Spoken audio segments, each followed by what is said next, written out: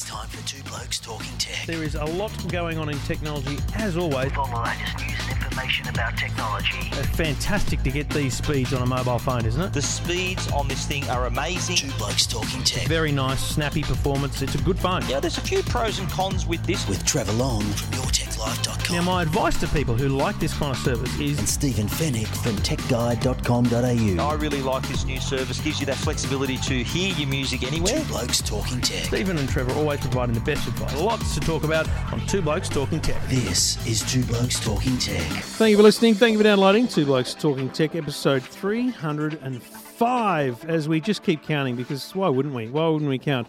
Trevor Long with you, and he's crossed the border, folks. He's come all the way to the EFTM studio. Stephen Fennick from TechGuide.com.au. G'day, mate. Hello, Trevor. How You doing? okay, mate? Have you recovered? I had a really quick go through customs. How was passport control? No dramas? all good, all good. Facial recognition work this time? Yeah, it was all good. Yeah, the computers were, even though Qantas computers were having dramas today, which we'll talk about in a minute, but I got here unscathed. It'll be July by the time you get home. Stephen loves travelling to my part of the town. It's great. I get so much done. I hear so many podcasts on the way and can listen to 4 or 5 albums. It's great. Dry your eyes, princess. Lots of tech news to get through this week. Thanks to the good people at Hisense and Netgear. Let's get cracking on Two Blokes Talking Tech. Two Blokes Talking Tech. You're listening to Two Blokes Talking Tech. With Trevor Long and Stephen Fennick. Nothing we could start with other than another bloody cyber attack, Stephen. I mean, what was it, a month and just a touch ago that the WannaCry virus... May Right. it was. So, yeah, it was in the last 5 weeks. WannaCry virus hit large parts of Europe, USA, and a bit of here. The national health system in the UK went off. And then overnight, Ukraine seems to me to be the epicenter of a brand new virus. Now, I'm just going to straight out say it. The Russians did it. That's where it's all pointing. I mean, the Russians have just attacked Ukraine because... See, in these situations, and I think it's best to describe it as someone has to be attacked, and then everyone else is just a spread of the virus victim. Yeah, it's just collateral damage after that. Correct. Wherever you are in the world, you just become collateral damage because viruses spread. They are like human viruses. They evolve, plus they spread. So, that, like the Ukrainian banking system, ATMs, shopping, power grid, the whole bunch of things just didn't work. Worst of all, Cadbury. Well, what the hell? We haven't even got to Australia yet, but yeah. So Ukraine gets smashed. It also hits part of Russia, and then it just spreads around the world. WPP, big PR agency that owns a bunch of brands, got hit. I was speaking to someone in Australia who works under that brand. She was on the phone in a cab going home to get a laptop because they couldn't use their computers at work. They were gone. I saw that. They were told, look, come to work, but don't turn on the computers because when the computer, the virus attacked the master boot record, they call it, and instead of the computer booting up, the message comes up to say, hello, You're gone. You're gone. Give us your money and so you get your files back. So critically, and you mentioned this earlier, I mean, after this show, Woolworths in Hornsby is open 24 hours. I'm just going to go and get some Cadbury. Because if the Cadbury supply chain is interrupted, prices will go up. A, I won't starve, and B, black market price of chocolate could go high. Well, they can have them in London. That was rubbish. It was awful. Like rubbish. In London, it was rubbish. If you're from England and you like Cadbury chocolate and you're living in Australia, go back to where you came from. Absolutely. Okay, because that's rubbish chocolate. Stephen didn't like it so much he left it on the plane. I had one row out of a family block and thought, that's terrible, and left it behind. I love that you bought a family block. It was a long flight, mate. It was a long flight. And It it made was me called, it was feel hazelnut. good. They call it whole nut, but it was hazelnut. It made me feel good because I normally buy a packet of M&Ms, like not one of those busy little ones, an actual family packet, and I'll smash one of those. Man-sized bag. Yeah, smash one of those on a 14-hour flight. Absolutely. Don't worry. Yeah, well, it was going to be, I was going to sort of just graze on it for the flight, but I took one row and thought, no. This is. I did a spit take on the plane. So the thing about, let's getting back to the virus, the thing about this is, right, it's the same bloody problem as last time. It's a Windows vulnerability on computers that don't have up-to-date internet security software falling victim. So this is not a G-up. This is a genuine call to people, that two types of people. Mum and dad at home, update your computer. Don't ignore the Windows update. Yeah. When it says I've got an update, don't say do it later. Do it now. Don't say, oh, geez, what a hassle, because it'll be a bigger hassle when the files are locked up. And if you don't have internet security, Kaspersky, Norton, Trend Micro, McAfee, these big brands all offer excellent internet security. Now, buy it, subscribe. It might be $100 a year, but you're not driving your car without insurance, are you? Absolutely right. That's one thing. How I wrote this story in Tech Guide, and when I shared it on Facebook, the way that I wrote the little intro to the story on Facebook was, if you need any more evidence or any more reason that why you need internet software, here it is. Because this happened 6-7 weeks ago. It's happened again now. And if you don't have a backup of your stuff, you're going to be a victim. Now, the other people that need to take note are, the bloke who runs Cadbury's IT department. Good luck updating your LinkedIn profile. You're screwed. I mean, here's the problem, right? WannaCry happened 5 weeks ago.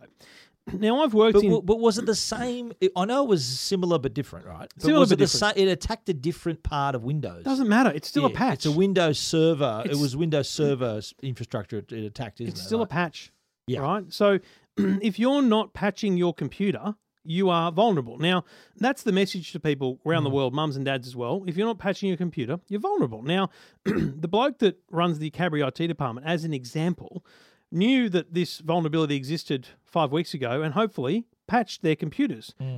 How did that happen then? So what, did he not patch them properly? Did he not patch them fully? What happens in a big organisation is they go, oh, mate, if we patch them, that bloke over there runs this special bit of software, it might not work. That bloke over there runs the accounts, their software is pretty special, might not work. So they go, oh, we won't patch them, we'll wait till the next release or something. Yeah. I'm sorry, those two people that have got special software, worry about how it affects them afterwards because you've just shut your whole business down. But I'd like to think that a company like Cadbury, like the Danish oil company and all these other companies who got affected, of course they'd have their redundant backups, surely.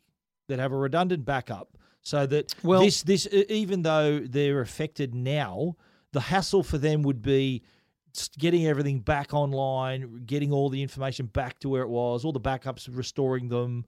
That's going to be the delay, isn't it? Yeah, but so NHS with WannaCry a few weeks ago, the example is they got the NHS back running within hours because exactly that. They just went, rightio, restore all the backups from 3 hours ago. Because these people have what they call snapshots in a large organisation. Yep. They can snapshot back to any time of day to find files, let alone anything else. Yep. And what happens is they can snapshot back to a point in time where they weren't infected.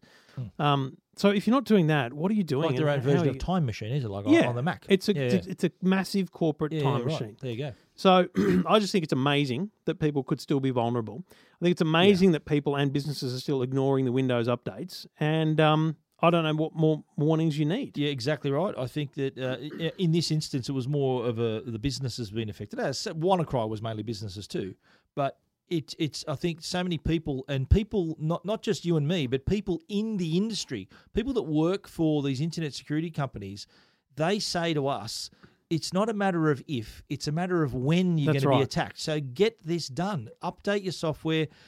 Or we've put some tips. We've shared tips every single time this happens on how to protect yourself, what you need to do. But it's alarming the increase in ransomware, and Australia's a target. Australia's been a major target of ransomware, and there were some stats that Norton they were amazing. Symantec shared some good stats about it, that the average ransom per victim went from $1,077 in 2016 up from just $294 a year earlier. So how's that for an increase? And attacks grew more than 463,000 attacks in 2016, up from 340,000 the year before. And so if it's you on think, the rise. If you think that looking at your emails isn't a risk, 1 in 131 emails contained a malicious link last year, highest rate in 5 years.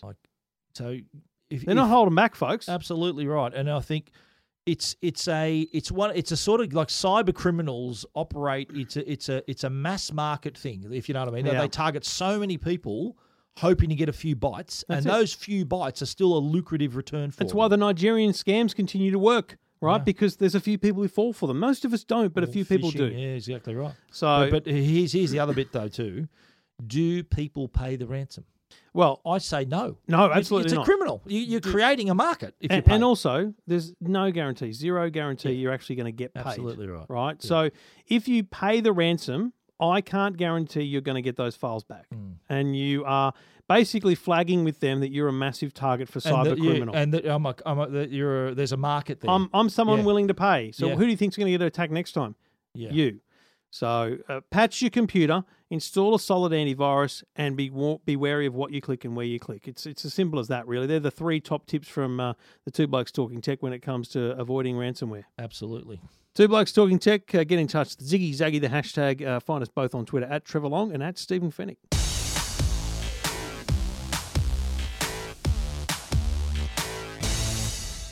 Well, I'm sure. Cast your mind back to your very first mobile phone. Mm. Was it a Nokia? Yeah, it was. It was an in-car Nokia. Mine Me was too. Is that right? built in. Yeah, yeah. Fancy pants, eh? Early on. There you go. Mine, I think, was the 5110 was my first Okay. Nokia. Nice phone. It was, it was a good phone. But Nokia's been a name that is synonymous with the remember when mobile phones came on the market in the 90s, and Nokia was absolutely king of the market. That And- ringtone was everywhere. Yeah, someone, I don't know whether this was a joke or not, but someone said that in 1997, the Nokia ringtone was actually the number 8 most popular song of the year. So that little tune. I don't think it hit the Billboard charts, but I think in terms of the things that were It heard was the most, popular, absolutely. Yeah. you know. But look, Nokia's come a long way. They've had quite the journey. They went from being once the iPhone was introduced 10 years ago. We'll talk about that a bit later. But the brand started. They were on the slide because they had their own little operating system, the Symbian operating system that they acquired, and thought, well, this is going to be the system to use. Yeah. Then the iPhone was introduced, and then Android was introduced, and then everyone thought, well, why don't they go Android? And I think Stephen Elop, who was once the head of Nokia, said that they were late to the party. They'd already missed the boat slightly with Android. I think it was around 2009, 10, and they said we'd missed the boat, and there was already it was going to be dominated by one company. I think he was referring to Samsung. They were just going at it really hard, and that was the time then that Microsoft came along and formed that partnership. And long story short, here they are. They've HMD Global, another Finnish company. I've described Long story it as short, they're Stephen bringing Elop it home. ruined the company. Now he works for Telstra, but whatever. There you go. Yes. So shout out to Stephen. He's a fan of the podcast. Yeah. Didn't we talk to him? He was. I spoke to him at CES. Oh, He was okay, at I CES. didn't. Yeah. I was at a round table. I'll with go him, straight so, to Andy Penn. Yeah. No, Andy Penn was there as well. But anyway, Nokia they've returned home, I would like to call it, because HMD Global is a Finnish company. That's true. And they have the rights now to market the And Nokia brand. we should point out, Nokia, the original company, still exists. They just really only sell mobile networks. They Yes. sell really high-end still stuff, very, right? very, very, Very big. successful. A massive, Very part of the business. successful. Absolutely. But they've licensed in the same way that BlackBerry in was it Waterloo in Canada? Anyway, BlackBerry in Canada have licensed the BlackBerry brand to consumer level to Alcatel and TCL. Nokia have licensed their mobile phone consumer brand to HMD. Yeah, the big thing about these is that they're running Android. It's rare. We've never seen a Nokia phone running Android before. So here we are with the Nokia 3, the Nokia 5, and the Nokia 6. I went all out on the naming. Reason they don't have a 4, it's considered bad luck. What? There's never been a 4 in a Nokia model number. Oh, okay. Yeah, It's 33, considered bad 55, luck. 60. Yeah. It's considered bad luck. So that's why there's no Nokia 4. There's Nokia 3, 5, and 6. And they did go to town on the names. But the thing about them is that at the launch yesterday, they had the head of HMD Global, Arto Numela, who I interviewed him on Tech Guide podcast, and you probably had him on your show. Talking technology, yep. And so we both had a chat to him, and he's a pretty a nice bloke who had been working for Nokia since the 90s. So he was there during the glory days, and now they're back again. And he told me an interesting thing about how they're targeting millennials with these. So these are purely Android phones, and they had Google at the launch, and they're no bloatware. It's just pure Android. But I remember him saying that the target is millennials because they're texting, they're doing everything. They've always got the phone in their hand. And I said, well, how millennials in Australia probably won't remember Nokia. How do they remember Nokia? This is a great And quote. he said, did you read this quote in my story? Yes. He said, and I'll quote him, he said, the love of Nokia, I'm trying to find the exact quote now so I don't misquote him. Oh, it doesn't matter. He said, there must be something about Nokia that goes through the breast milk of mothers. Did he use that line for you too? No, I didn't get him to that level. And I said, wow. I said, that's a good feature. I said, if you can do that. But it's a good point, right? Because so the brand awareness for Nokia is their biggest playing card right now. Because people love Nokia, people know Nokia, people had Nokia as kids, right? So the point is, why would a kid who's looking for a $300 phone, $200 phone, why would they buy a Nokia if they don't know what Nokia is, why they're better than Huawei or Oppo, right? And there's just it's this inherent something that gives us this brand credibility, and that's all they need is that brand credibility to, do quite well. The thing is, right, So you got three phones. What are they? $249, $299, $349? $249, $329, $329. and $399. So it's actually a really close price gap for the three of them. Very rare. You look at Sony, they go $499, $699, and $999. You know, they've brought it right down. And do you know what? Without seeking your counsel on this, the Two Blokes Talking Tech stamp of approval on pricing, right? Absolutely. We've talked about this for 300 episodes. Yeah. Stop being idiots and price them properly. You know, pricing the 6 at $999 will not sell. Yeah, forget about Why would you buy a brand new Nokia phone when you realise that it's just another company? It's not really Nokia, and they're just licensing a brand and they make a good phone. Why would you buy that when it's up against a brand like Sony or even the Samsungs? It just doesn't make sense. Yep. But at $399. Hello. Oh my God! Yes, that's their absolutely biggest. right. That's the big Well, phone. It's you said to me it compares to the Huawei Mate 9. Well, I agree. I think that it's very smart. They've got all this heritage and the way they presented themselves too. That was very Apple-esque. The way that they were talking about design and it was important, the human touch and all this kind of gear. And that sort of rung true with sort of the memory of Nokia and how they've always been a good manufacturer. Yeah. They've always manufactured good devices. But the price point and that aggressive pricing, I think they're going to do really well because I've had the Nokia 6, the Nokia 5, and you've tried them yourself. Yeah, we looked at them in Barcelona. Yeah, well, I think these are comparable. The 6 at least is comparable to phones that are $300, $400, $500 more expensive. And like I've only held it in my hand for 10 minutes, and the Nokia 6 has got Dolby Atmos on board. And I heard and it dual front-facing speakers. It sounded brilliant. Yeah. If you're listening to content, it sounded phenomenal on a $400 phone. Yeah. I think that's going to be very competitive, and I think what's going to appeal as well is the lightness of the phone, not in the weight of it. I mean, in the Google aspect of it. Yes, it's a pure Google experience. It's regular security updates. They're doing all the things you need to do. Yeah, he's ticking all the boxes. Retail-wise, yeah, JB Hi-Fi, Harvey Norman, late telcos. July. Telcos I haven't announced yet, but a phone that cheap. Do you think they're going to get to telcos? Well, they mentioned that they were in discussions with telcos, and I'm just me thinking out loud. I reckon it's a special for someone like a Vodafone or a Virgin Mobile. Yeah, so one of those brands. I'll tell you what I reckon. I don't disagree, but I reckon they're holding off on the telco announcement for a couple of months. They'll sell a bunch of in direct retail, and then Telstra or Voda, but more likely Telstra will say, "Rightio, we're going to stock the Nokia 5." And the Nokia 3310 in 3G. Yeah, well, that was another thing we asked as well. Yeah, about because initially we saw that at Barcelona, that was a 2G device. Yeah, so that's right. For Australians, it's useless. And I can tell you right now that was a deal was done with an Australian telco to stock that phone in Australia. 3310. Yep. And the deal was removed because, as I insinuate, and I know nothing genuinely, but I insinuate that another big telco went, no. Mate, do the deal with us. It'll be 3G and we'll sell like hotcakes. Although I reckon too, there's already rumours of a Nokia 9. They're talking about a 9. So there was a bit of a cryptic reference to, I think someone asked a question at the launch, okay, are you going to look to do more expensive models, tablets, etc.?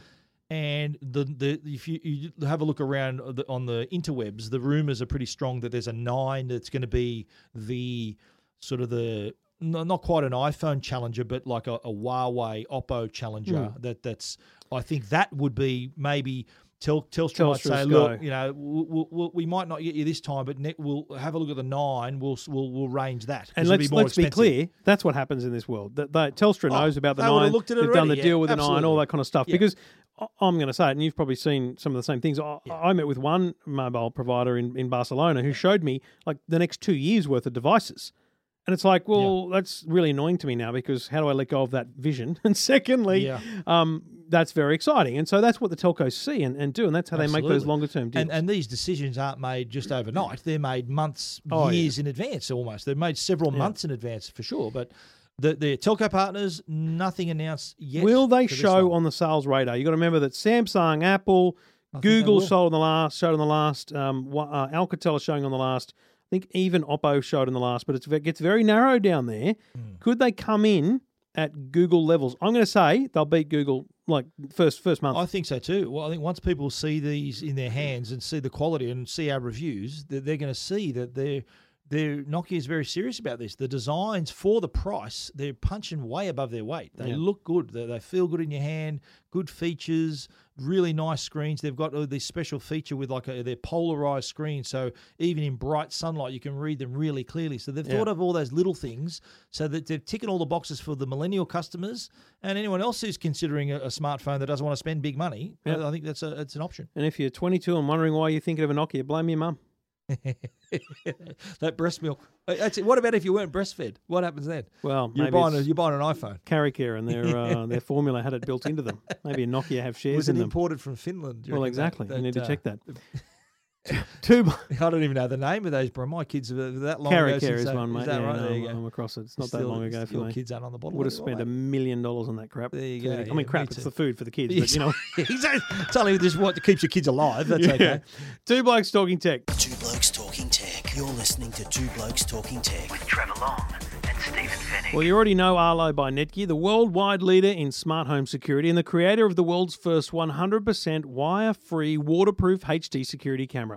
Now get to know the new Arlo Pro with even more features, including two-way audio that allows you to talk to your kids, pets, or whoever's at the front door right from your smartphone.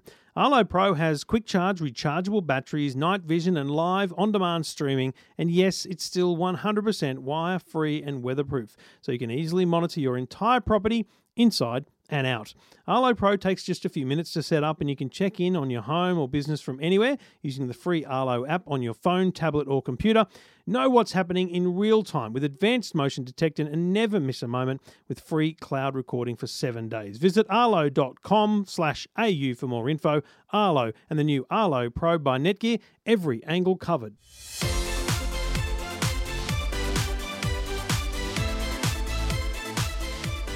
They love a good location controversy, don't they, these social networking apps? Absolutely. I mean, fair income. It is Monday morning, Snapchat releases a new feature called Snap Maps.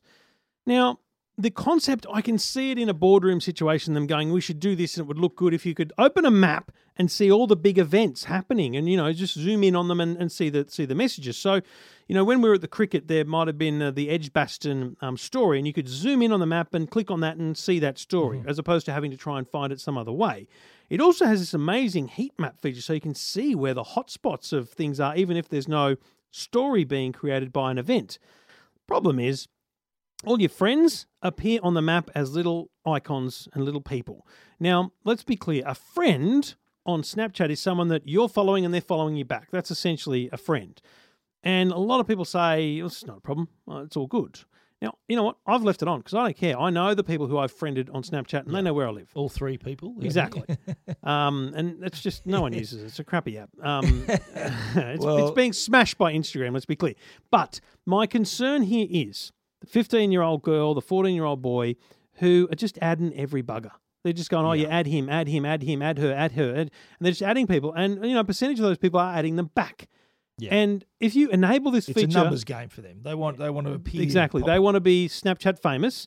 If you add all those people, they're going to be able to see where you're on a map. Now, mate, I opened this up and I could see where one of our listeners lived because I'm mates with him on Snapchat. There you go. Zoomed in. I went, mate, I had his address anyway, but I see creepy only because he bloody wins prizes. Zoom in and I could see where he was. So it's accurate to the street level. Yeah. And, mate, it's a real worry. It shows your own location. And all the whenever you open friends. the app, by the way. But here's the disturbing part about it. And my youngest, all my kids, all my two, Aaron and Haley, they're Snapchat fanatics. They use Snapchat a lot. Even they said, what a terrible feature. Why would you have that? Even they, I'm thinking, wow, these are the avid Snapchat users. So I think you're right. Your late teen, early 20s kids are smart enough to know what it is. But those 14, 15-year-olds, they're going to, you open it up and it goes, do you want to be a ghost or do you want to share it with your friends or just some of your friends? That's the issue I reckon too. They click friends going, it's just my friends. Exactly right. They're not your real friends, kids. But the issue, I think, probably the biggest issue is that it's on by default when you do the update. There's an update to the app and it's on straight away. You've got to then disable it.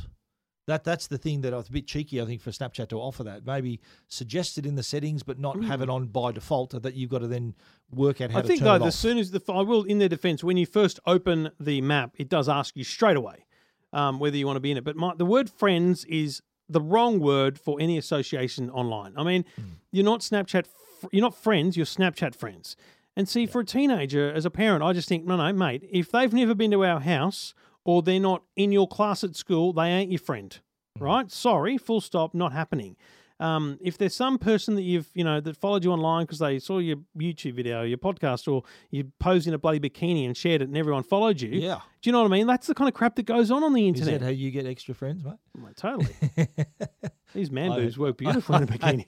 I just got to try. There's your vision. I got to try and get that out of my head. Ladies now. and gentlemen, good luck with that. Well, anyway, So it's just a warning, I think, for parents. It is a very good warning for parents, and I wrote, and we both wrote the story, and I aimed it at parents. So my readers Totally. on my site tend to be a little bit older. They tend to be parents themselves. Totally. And I aimed it at them, and it went really well, that story, because a lot of people thought, hang on a minute, and you see in the comments people saying, oh look, hang on, did you know about this? And so it started totally. the conversation. It alerted them to the problem. But we should point out that location services on an app, it's not unusual because it exists on other apps too. I think, and you need location services in Snapchat to do all the cool filters and things. Exactly I right. get that. I'm not suggesting turning that off. Being able to locate friends is not a first. Like, Apple have the Find My Friends app. Great feature. Biggest difference here, though, is that the people that you want to find and vice versa all have to approve on it. So I can't track you without you knowing and approving that I am tracking you. Yeah. So like the example I use is that, say you were with your mates at a music festival or a concert or something, you could all turn on Find My Friend so you know where everyone is after the concert if you want to meet up again later. Yeah. So a feature that you can then, and you can even set a time limit for that kind of location as well. Those things are cool. This one never had that. This was just on a map. We can see where you live and see where you are right now. So it was a bit creepy, a bit stalker, and easily turned off if you go into ghost mode. Turn it off, kids. Turn it off, folks. Two Blokes Talking Tech. Two Blokes Talking Tech. You're listening to Two Blokes Talking Tech with Trevor Long and Stephen Fennick. Well, if you're listening to this on June the 29th, it's exactly 10 years since the iPhone went on sale. Wow. In 2007. In the US, because 10 it was that first one was never It sold was here. US, UK, and also in France later in the year. Which shows how far Australia's come, because we're now US, UK, Australia. Top tier we are. That's it. Definitely. We got our first iPhone 2008. It was the iPhone 3G, and also was the same year that the App Store was created. But 10 years, I can remember. Do you remember seeing that first iPhone? I remember seeing it. I remember going to E3 in 2007. It was about a week after it had gone on sale. And it was, I remember, it was the year that E3 was in Santa Monica rather than at Do you the know what? convention center. I don't remember it that well because I can tell it was exactly 10 years since I joined Facebook today. Is that right? I got the little anniversary thing 10 come years. up. Wow. And Congratulations. I wasn't doing, I started doing tech shows somewhere in 2007. I don't remember where. At 2GB at night. So I wasn't massively, I wasn't across every news story. I didn't need to be. Mate, I was doing sport. I was, and the Isn't it minute... funny we both came from sport to tech? There Just you, have realised it, that. there you have it. The minute that I arrived in Santa Monica, went straight up to the Apple Store just to see this thing. Yeah. And it was one of those products that when you see it, you think it was a wow moment. You're thinking, wow. You remember when Steve Jobs did the key, when he unveiled it, and everyone thinking, wow, I was going nuts over it. But actually seeing it in your hand, I still remember the feeling thinking, this is incredible. This is a game changer. And I still love it. And it's not 10 years since the keynote. That was a long time before. 10 and a half years it was. That's right. Yeah, January 07. But this we're talking about when it went on sale. Yeah. But, the keynote still rings true in just talking about the phone itself. A phone, an internet communicator, and an iPod. Remember what he said? A phone, an internet communicator. Are you getting this? Are you getting this? Well, 3 devices. It's one device. And everyone goes I mean, nuts. it was so smart. It was so cool. It was so well done. And the thing is, it has genuinely revolutionized communication. You can't doubt that, right? It's unbelievably changed the way things work because Android wouldn't exist in its current form if the iPhone didn't exist. No way. That's just not a lie. What really impressed me though was that at first, in 07, it was just the iPhone. There was no App Store. So the pure fascination, and I had one. I brought one back from the States, unlocked it, and this thing people would stop in the street to look at it. Even in the office, I had people gathered around my desk looking at it, just oohing and ahhing over the pinch to zoom and the scrolling through the contacts. See, this is the thing, right? You've got to remember that before the iPhone, to zoom in, you had to find the plus or minus button, right? Yeah.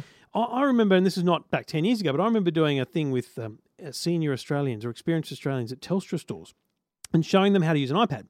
And because they were like half the room was just never seen one, you'd put an iPad in front of them and you'd open up Google Maps and I'd say, now put your fingers together. This is how you put your fingers together on the screen. Now pull them apart and now pull them together again. And it's like, whoa. And do you remember him scrolling through the phone and then he'd get to the top of the list and he'd go, look at that bounce. Look at that rubber band effect, Yeah. Things that we just don't even notice or take for granted anymore. Well, that's Swiping Apple. through songs, just having them appear on the screen. It was such a different device. Absolutely brilliant. And this week, Wall Street Journal released a great video. There were two things, actually. The first thing I'll talk about is David Pogue was at the time the New York Times tech guy. Back then, he was the only person I had any He's a connection genius, with. very funny guy. I've Funny met guy, him a great couple of videos, times. lovely He's a really bloke. funny guy. And he was one of 4 journalists that was seated with the device. There was him, Walt Ed Mossberg. Baig, Walt Mossberg, and another dude from Newsweek whose name escapes me at the moment. And he actually brought them back together this week for a little Right. retrospective video. I haven't seen that. And said, look, what were your initial thoughts? He goes, at first, like Walt Mossberg was saying, at first I was going to throw it out the window. I couldn't type on it properly, but he could see that this was a game changer. And they all sort of gave their input about. David Pogue did a brilliant review where because it was so secretive. Like Apple seated him with a phone a week or two before, and we think some of our 1 week embargoes are secretive. Imagine having the first iPhone. And he did a great video. It's on. You'll see it on. You search on the internet. He's like David Pogue 2007 iPhone review, and it's set up like he's meeting a secret agent in the park, and he's given an NDA, and he goes through like 5 pages and signs at the end, and then he's given a little suitcase, and then the guy says, and remember, we'll be watching you. And so he goes through this whole week, and people are talking about the iPhone, and he's got it in his pocket, and he's trying to resist tell them about it.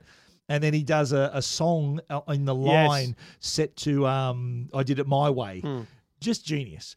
But the other video that was fascinating was the former Apple engineers that worked on the project. Forstall. There were 3 guys. There was Scott Forstall, who was the head of iOS. There was also 2 other engineers whose names escape me at the moment. But it is. If you go to Mac Rumors, there's a great video they've put up there. But they were talking about I think it was called Project Purple. And initially, and this was mentioned in Steve Jobs' biography, initially that multi-touch was going to be for a tablet device. And then Steve Jobs, and I remember Scott Forstall and Steve Jobs having lunch together, and they're both complaining about their cell phones and how bad they were. And then Steve Jobs getting the idea to say, that touchscreen we're working on, do you reckon we can shrink it down to the size of a phone? And that was the seed. In 2005, they thought, right, we're going to work on that now. And the guys was talking about how they were trying to work out the multi-touch, and the keyboard was rubbish. They couldn't get the keyboard right. It's a fascinating insight. Very rare. You never hear that from, usually with Apple at all. But these are former Apple employees, so they were willing to talk about it. But the amount of work and stress and how tough Steve Jobs wanted, he goes, we are nowhere. You got to do something. You got 2 weeks, or I'm giving it to another engineering team. And these guys thought, oh, geez, we better pull our fingers out now, and really worked hard. And then when Steve Jobs saw the first prototype, the guy said that Steve Jobs never said anything. He just leaned back, said nothing, no reaction. And then he said, show it to me again. And they knew. The guy, that's what he said. He goes, I knew we'd blown his mind. And that was the birth of the iPhone. And you know what? I think that is the power of the iPhone over the industry. As I said, think about, what? This is Apple's thing, right? They didn't invent the smartphone.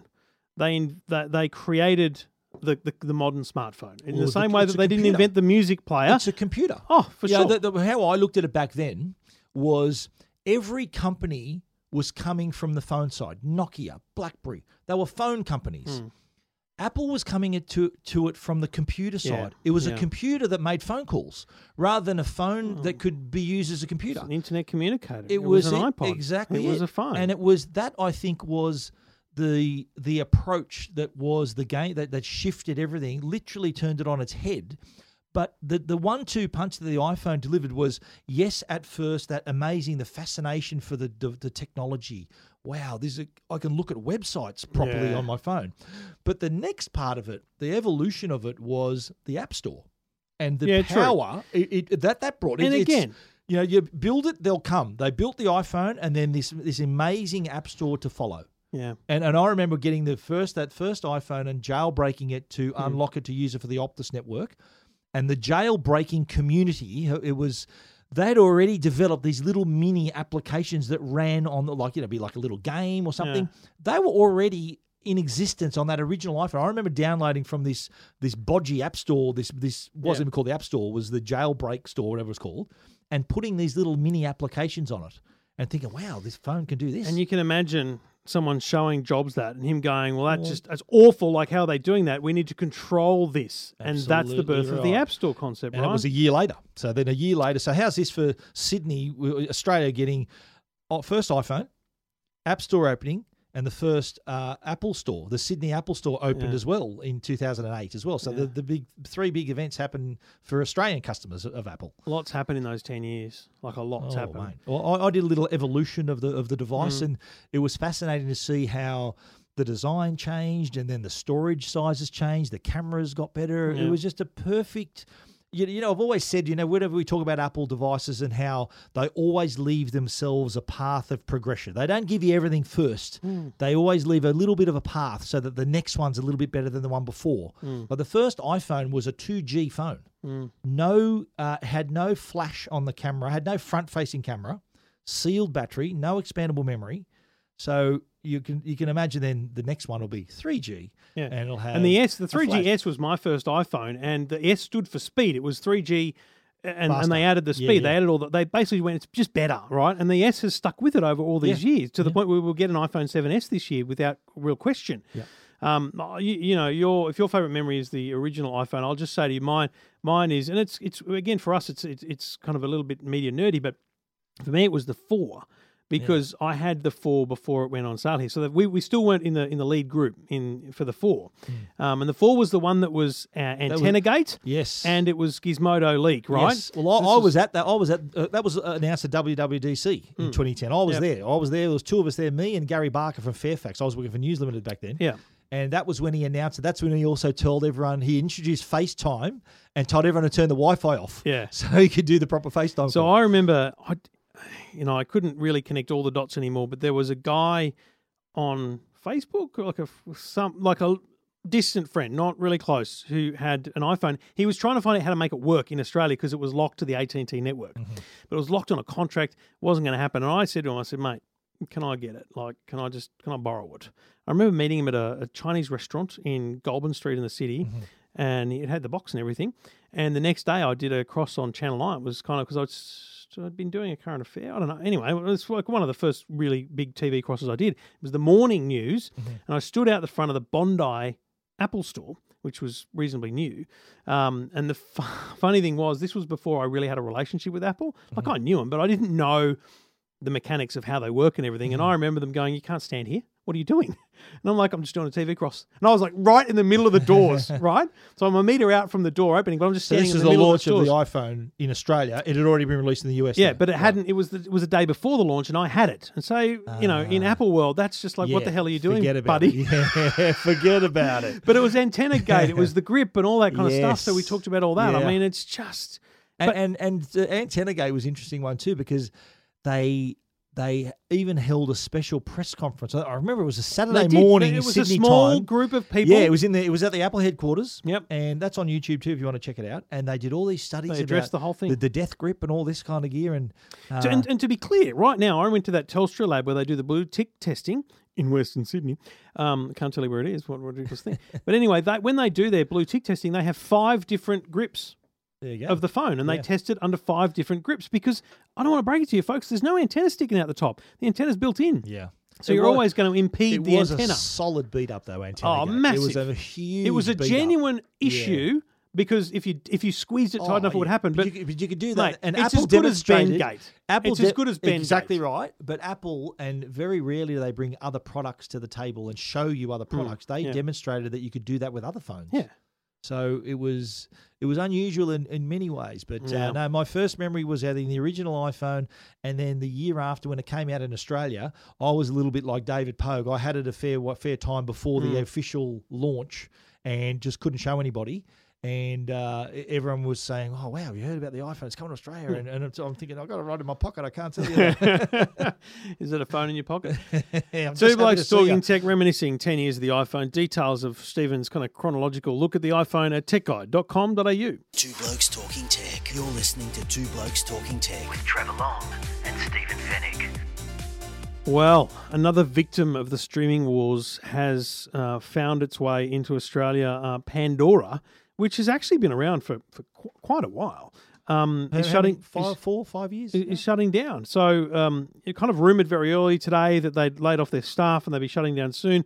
And a spokesperson for Pandora confirmed, after diligent analysis, we've decided to discontinue our operations in Australia and New Zealand and expect to wind down the service for listeners over the next few weeks. So Gonski. Just in Australia and New Zealand, still going in the US. Yeah, absolutely, because it's making money in the US. Huge I've got in no the doubt. US, It's huge there. It's a funny thing. I've never liked it. Never liked it because it's not my style. Like I'm actually not a massive, just discovery of music person. Yeah. I'll listen to WSFM because they play the music that I like, right? And I'll listen to my Apple playlist because it discovers just like more Farnham, Just plays basically. John Farnham all, exactly. all day long. That's right. And Spotify has some really good daily mixes that I like. But I just never got into it. But what's interesting to me here is massive reaction to this story today. It's still going crazy.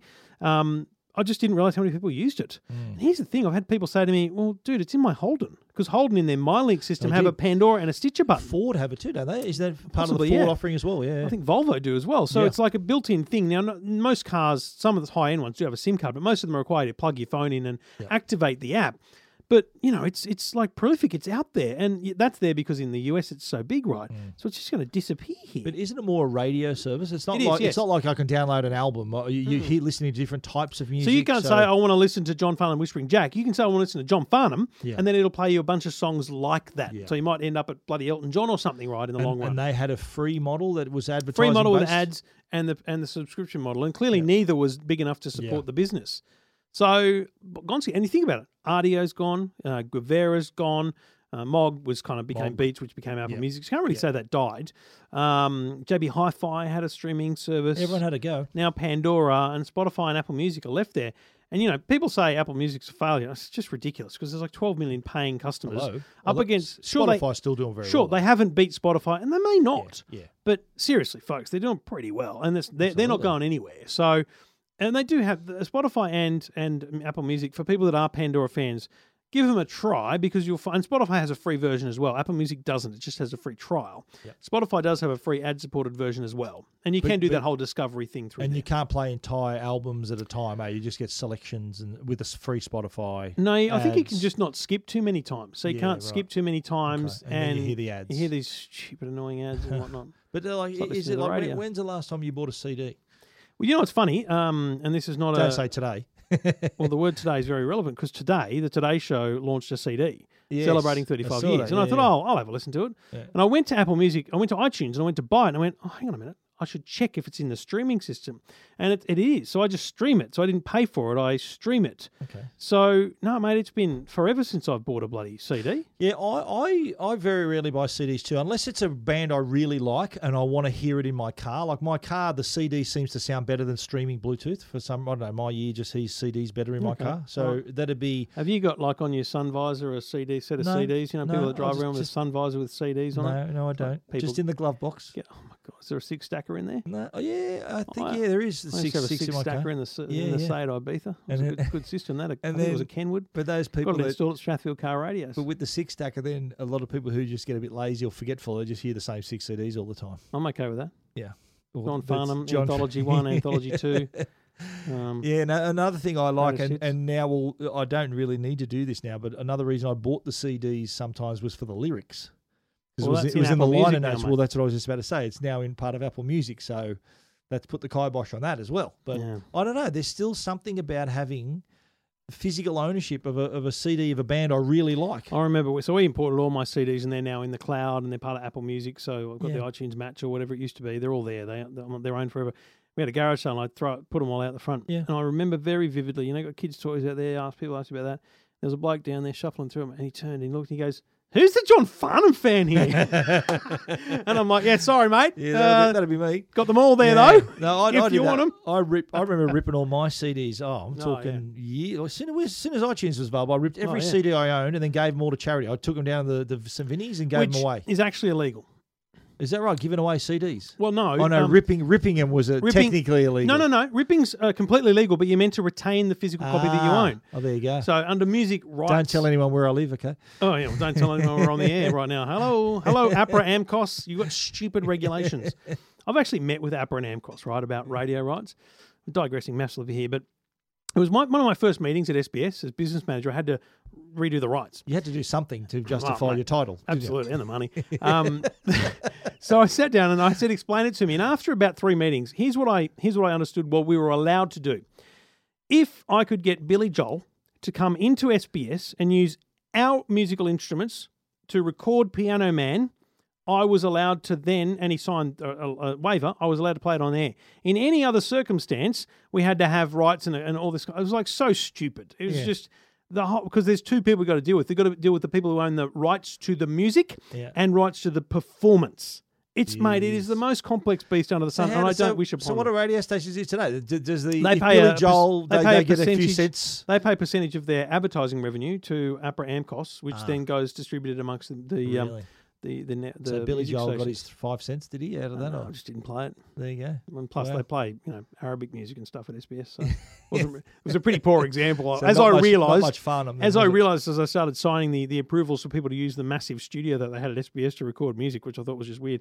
It was bands I'd never heard of anyway, so it wasn't really a massive issue. And they were willing to sign their lives away. Jay Farnham, you wouldn't have a clue. I wasn't interested. It was. Did you mention? Was there like a U2 and all these other bands that you have no clue who they were back then? Or Bono. See, I'm across U2. Yeah, okay. See, I'm across it.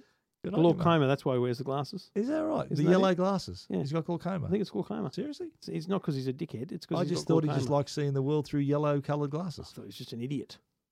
Well, Just looks stupid. he's pretty rich too, you know. He's doing very well for himself. I think out of the Facebook stock that when they went the IPO, I think he made $90 million because he needed money. Yeah, his little chunk of Facebook made him some solid cash. No, good on him. Yeah.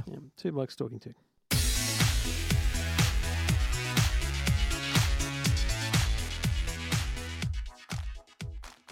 You can see the incredible with the latest ULED TVs from Hisense. The all-new Hisense Series 7 is back with features consumers have embraced, including depth of rich colours and detailed picture quality. With Hisense ULED, Australian consumers will always have access to the very best in content and picture quality. ULED is a result of internationally patented technology to bring the best out of its remarkable LCD LED TVs. Key features include 4K UHD resolution, HDR plus wide color gamut, and local dimming for a viewing experience that will blow your mind. The stylish ULED Series 7 opens Netflix up to 4K HDR. You get Stan, Freeview Plus, along with YouTube all built in. Using the Hisense interface, customizing your TV to your viewing habits has never been easier thanks to the ribbon menu. The Hisense 4K ULED Series 7 TVs come in 50, 55, 65 and a massive 75-inch screen. See one for yourself today at your local electronics retailer. Hisense. See the incredible. Two Blokes Talking Tech. You're listening to Two Blokes Talking Tech with Trevor Long and Stephen Fennick. Now, I want to bash Netflix in a minute for their pricing changes, but firstly, I am very impressed by a new feature, and I just want to cast the crystal ball ahead a bit here and think, could this change the way TV and movies work? And as a movie aficionado, as you are, I challenge you this. Do you remember the Choose Your Own Adventure books? I do. As a kid. If you want to do this, go to page 77. If you think they should go and attack the man, go to chapter 21 or page 21. If you think they should run and hide, go to page 35.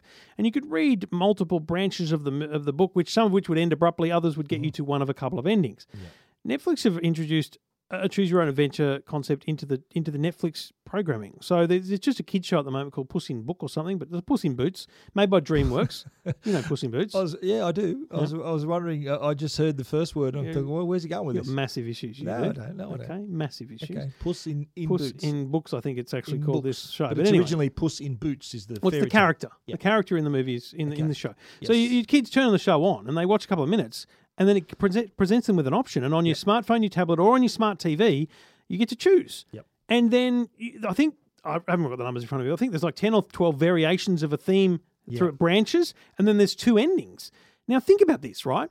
You're going to watch it again. I don't know whether you notice this with your kids, but certainly at my young ages, Harry will watch Octonauts on the iPad. Yep. He'll watch the same episode. Oh, mate, my kids are the same. When they same were episode. We'd watch the same movie 100 times. Yeah, we watch. So, mate, there's 50 episodes of that thing. Just watch another one. No, mate, want to watch the Christmas one. Cheers. No worries, Harry. I'll watch that as well. Cool kids. My kids did the same, yeah. So now they can watch the same show, but they can plot it differently. Now, they're going to do 3 kids shows here. That makes sense. It's all animated. The other one's called Buddy Thunderstruck. Now, think about TV shows. You could film multiple endings to Seinfeld. You could have multiple branches to a show like Friends. Yeah. You could make a movie, and all those deleted scenes, because they don't fit the full length and the way the flows, you could add them in and let people choose. Don't you think that's an interesting and exciting way to create a new level of engagement in content in a world that isn't linear anymore? It's streamed. Absolutely right. Now, I was going to say that in this day and age where you're not watching on a VHS player and have to fast forward to the part that you wanted to go to, DVD allows that a bit better. Blu-ray as well. When the VHS had kind of get the picture, it looked pretty bad when you kept pausing it at the same spot. Bit grainy. I don't know what sort of VHS movies you're talking about there, mate. Chicken and corn. Yeah. You still got a few VHS? I saw a few VHS tapes in your cupboard over there before, I've got a few VHSs, mate. No, but you're right. I think if and look, I'll whip some out if you want. They're my early TV appearances. Yes, okay. Riveting. If this is to be successful, now is the time. You're right, because it is a matter of where we can easily divert to other parts of the movie. The production companies, the actors, everyone's going to love it because it's going to mean more work, more content, more work within a show, more content. I think, I think that everyone is obviously looking for the next big show and the next show to binge, and that's one thing. But then you find a good show and you try to do something different with it. I think that's really interesting. Like if you look at, I think the shows that are more spoken about around the water cooler the next day are those shows that are a little bit controversial, a little bit edgy, and people want to feel part of it. That I watched it and I felt this, and I think they should have done that. So it does open it up. It does open it up to replayability as well. So if you like a particular show or movie, you'll tend to go watch it again. So I think from that perspective, then that's probably a good thing for the producers. Their content's going to be seen in all its forms. But yeah, I think that the demonstration with the kids, that's a good starting point because they're the ones who want to, what's going to happen here and this and that. And it'd be interesting to see whether that would actually succeed with a program that's been created for adults, whether it's, and I don't mean that sort of adult. I mean for grown-ups. Like Better Call Saul, Billions, I couldn't see myself engaging with it. I just want to watch it. I want to sit and watch that. Exactly right. Well, that's half the attraction of it, is you just sit there and just let it wash over you. If it's a good show, you will just want it to happen. But, okay, so forget the choose your own adventure thing. Think now, here's a curly one. David Attenborough, right? They make amazing documentaries, but they make them to time, right? So he'll be, watching wildebeest go through somewhere, and then he'll switch to elephants, and then he'll go to the giraffes, right? But you could get to the end of so they get to a piece where they would normally cut from the wildebeest to the elephants, and you could choose, do you want to see the wildebeest continue on their journey? Yeah. And there might be another 20 minutes of footage you can just watch. Yeah. And then so basically you're extending the entire viewing experience. And then you go to the elephants, which then you could extend. Do you know what I mean? It's like, here's the show as we package it. Yep. But if you want to stretch it out, it's completely possible. I've seen content like that on Blu-ray. They have what they call branching technology. So if you choose to watch a certain, you say you want to watch it's done with when movies are given the original version and the extended theatrical version. So you can choose which one you watch, and if you choose the extended version, it'll go through the movie and then branch out to all those other scenes and then come back then where it's supposed to in the chapters. So that technology would exist on a disc as well, but it'd be even easier, I guess, if you're on Netflix online. So it'd happen. But yeah, I think there's potential for that, especially if for those sorts of shows, like, were you ever a Lost fan? Were you ever a fan of Lost? I watched probably a season come and go because my wife was massive into it. I was hugely into it. It went stupidly crazy, though, about like 5 seasons in. It was just midway through, but I watched every episode. I was a Lost nut. I used to watch every episode. You are a Lost nut. Yes, that's right. We're here for you, mate. I'm still a Lost nut. Just tweet him, @Stephen Fennick, Lost nut. #Lost nut. Although that could get awkward. Yeah, But no, I was a fan of Lost, put it that way. But I mean, a show like that where there's all the mystery that's going on and you can have a say in what they do next. I think that'd work. Depending on the show. It depends on the right show. Totally. Now, I'd love for it to happen for sports, watching live sport, for South to score more tries. So, yes, I want more tries from South. It's not technically possible. I would definitely vote I don't for mean like in terms of live sport. I mean in South couldn't score more tries. Come on, mate. But the big problem with Coming Netflix off a win, is... by the way. We won our last Oh, yeah, game. well done. Good on you. Whatever. What? Don't really care. Shows Daniel Ricciardo. Yes, I saw you, the little shoey, mate. Did you do Smash it. I was off my... I was half cut. I'd had 3 Ruskies Is too. that right? Jeez. So what was that? Was that the boot that you wore to the Worldwide Developers Conference? Was that your boot? Yeah. Jeez, it would have been a bit festy, mate. That one. No, mate, it was a quick pour drink. Is that was it? Yeah. basically Well, what did you actually residue. drink out of it? Water. Okay. Yeah. So can that be classed? It doesn't have to be alcohol that's been drunk out of the shoe, or it doesn't What are you matter. talking about? As a shoey. It's just got to be I liquid. think the fact that you drink liquid out of a shoe is a shoey. Okay. But what Okay. if Daniel Ricciardo drank champagne out of it? Mate, didn't a $3,000 bottle of champagne. There you Yeah, go. he just There you won the Azerbaijan Grand Prix Yeah. stunningly. Great. Stunningly. I watched that. That was really Till cool. 1:30 in the morning. I was up, watched the whole thing. Mate, why don't you tweet me? I mean, hello. Well, I just It's sort like of you don't exist, mate. What are I we not was mates? just enjoying it. What about watching this, it. listeners? I mean, he's just brushed me. I didn't see your shoey till the next morning, though. Because It's every time I get on Twitter, it says, in case you missed it, you're in that every time. Every time. I'm thinking, I'm sick of the look of this bloke. Why do I have to have in case that you missed it? Do I come up in your in case you missed it? Never, because you don't tweet, mate. Yeah, You're useless at it. I do tweet. No, you're not. You're not very I good do at it. tweet. Ladies and gentlemen, who's the best tweeter? Yeah. Okay. Well, who's the most frequent tweeter? You No, would definitely get that wasn't the question. You would get that. That hands was not the down, question. Hands down. The Trevor question isn't Boothby. who's the most, it's who's the best. Yeah. And we all know the answer to that. So, Netflix, the Australian government has imposed, amazingly, a tax upon goods being sold in Australia. Breaking news, folks. It's called the GST, and it's completely legal, and stop you whinging about it, right? I mean... Jesus Christ, we're trying to fund the nation and the economy here, and you're whinging about paying an extra 10 cents on a friggin' Netflix subscription. Well, yeah. Anyway, so Netflix has to now charge the GST.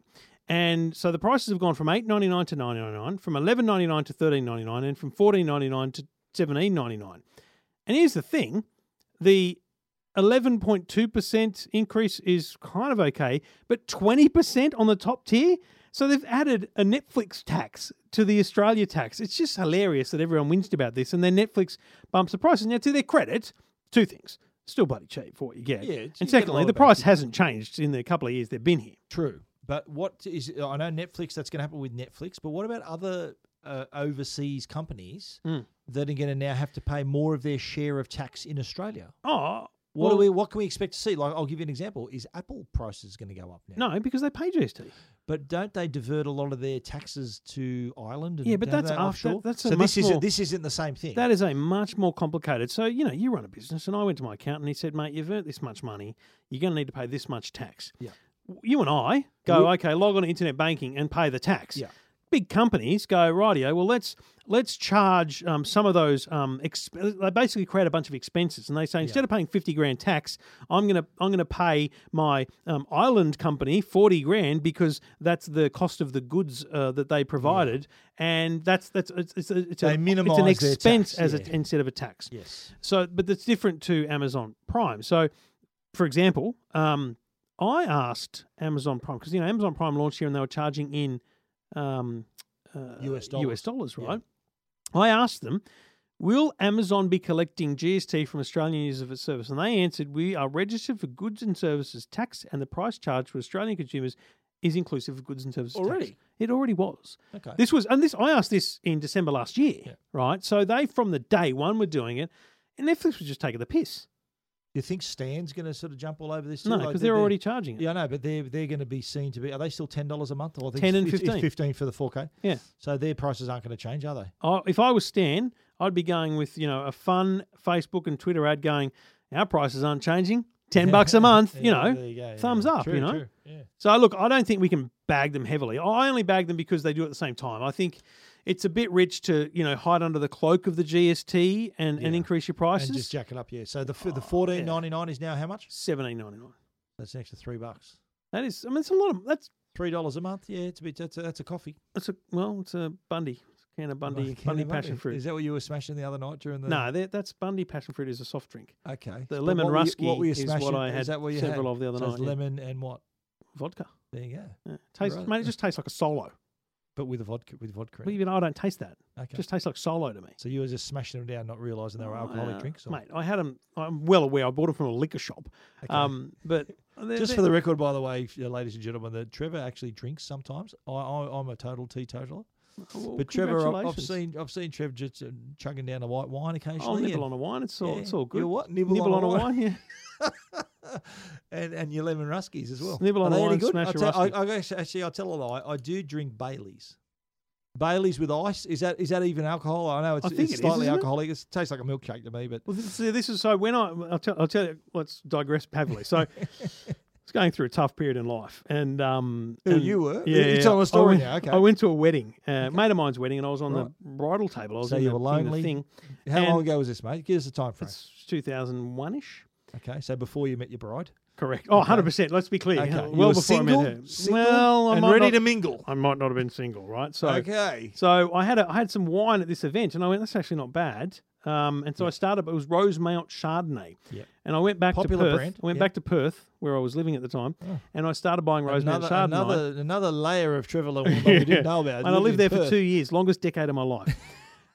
Anyway, so I Shout started, out to all our Perth fans, Yeah. by the way, too. hate the joint. Started, that's for other reasons, folks. Let's be clear. Yeah. Started, so I started drinking this bloody Chardonnay. Anyway, so then I go camping with my brother. Come to Griffith, and he's gone camp with his mates. So I'll go camping, and he goes to the bottle shop. He goes, "What do you want?" I went, I don't really drink. He goes, well, you drink? I go, I drink Rosemount Chardonnay, and he goes, you can't drink wine and play camping. So he goes in and he buys lemon ruskies because he goes, mate, they just taste like lemonade, Okay. right?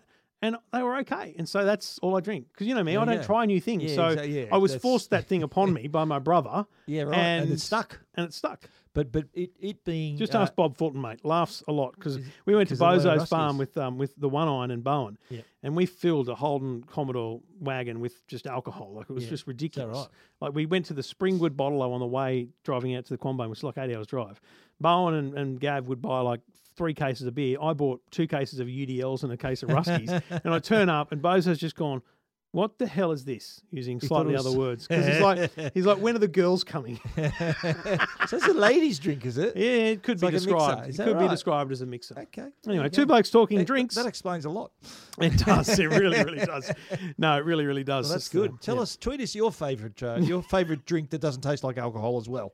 But these are one Yeah, of the let's get- dangers let's of that. get Fennec and drunk. And I, mate, well, no, that has happened. And I remember one time where sort of on the Mate, theme- don't tell us a footy trip story. That'll get us taken off the air. I won't tell you the whole story, but I remember being in New Orleans at this New Orleans? at this bar where they were selling their drinks were called Hurricanes. And it tasted like soft drink. It was just, it was. I was just. Did you not know? Smashing them down and thinking this is just like it was like a sweet cordial or something. Mm-hmm. And Off your nut. it was a very big surprise when the fresh air hit me in the face. Then when I walked out of this bar, but similar to the lemon ruskies, you could easily That's throw the them thing, down yeah. thinking that it's just a sweet drink, and then the alcohol just goes boom.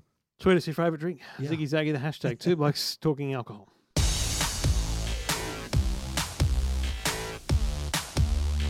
It's been an hour, and about 30 minutes of that has not been tech. There you have Let's it. be honest. Well, let's keep these to a minute then, shall we? You keep something to a minute. I'll try my best. mate. Rightio. I'll try my best. Stephen's going to kick it off with a Logitech keyboard and mouse. Yes, the MK850 Performance Wireless Keyboard and Mouse works with Macs, works with PCs, also works with your mobile devices. It's switchable.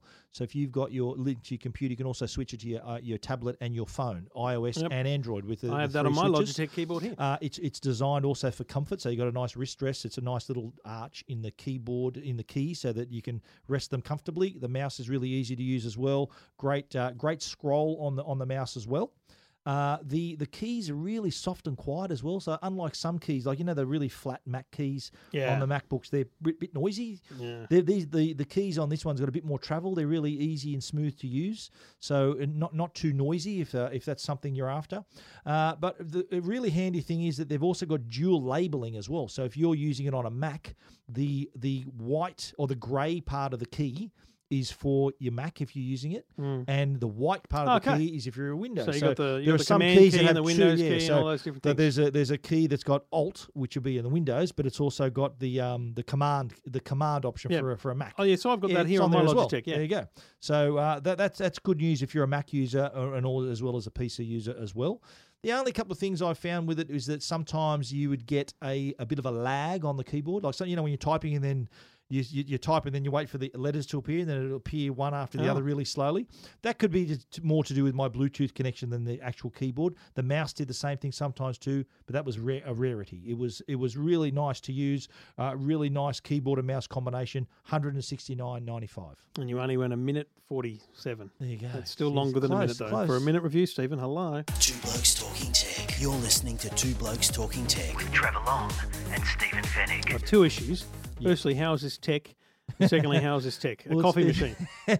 Well, there is a LCD screen in it, so that sort of Oh, qualifies it. that's it. Qualifies it as You know, being a I tech use a product. longbow to get some of the interviews up in my radio show, but Yeah. that is it's an tipping it, mate. appliance. Appliances are smart appliances now, so it Okay. fell into I would, that. mate. You know what? I would just gone with it plugged in the wall. Exactly right. It does use electricity, but there is a touch screen. We're talking about the Breville Oracle Touch. This is a coffee machine. They call it an automatic coffee machine. We've seen plenty of those that. And you're not a coffee drinker. I'm a coffee drinker. I spend a lot of money on coffee. You're a coffee snob. I'm a fussy coffee drinker as well. Coffee snob. And what this does in your home can give you the whole barista experience without you having to do everything. You still have to do some things like switching over the portafilter and steaming the milk and pouring the milk. But everything else, this does the heavy lifting in terms of giving you the right dosage of coffee. So between 19 and 22 grams, there's a science to it. It also does the tamping, which means it pushes the coffee down securely in the portafilter. And then you can also choose the temperature of your milk. So altogether, there are different coffees you can choose from. You can even set your personal favorite if you like a certain strength and temperature of your milk. Mm-hmm. You can set that in the memory of the device as well on the touchscreen. So you might put Trevor down, and that's your brew, and I have Steve, and that's how I like to make the coffee. So we're living together now. No, but just giving you an example of how it would work. So Wow, the I'm drinking machine- coffee and we're living together. the machine, not that there's anything wrong with that. The machine is it works really well, makes really nice coffee. Like I've got an espresso machine and that makes good coffee, but it's not quite cafe quality. Yeah. This thing makes cafe quality coffee. Now, I'll ask you this: how much would you expect to pay for a machine like this? Okay, that I have makes one cafe quality coffee. I have one experience with buying a coffee machine. It was when I worked with Hadley. We bought one for the office, for the team.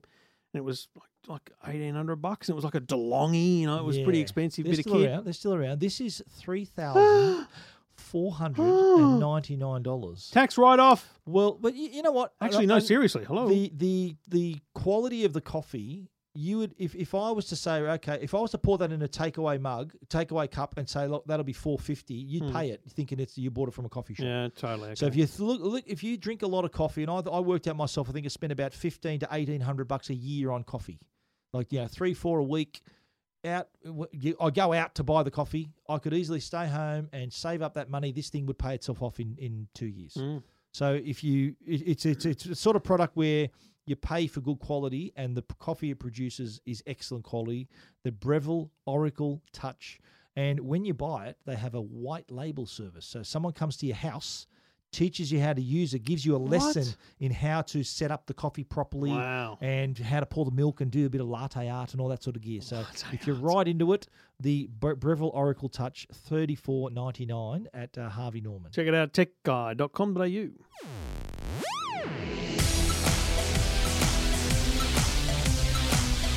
Well, I hope your drive to work had a lot of traffic in it, folks, because we've been able to entertain you through It that. was a very long run. Otherwise, we've been with you on the drive to work and the way home as well.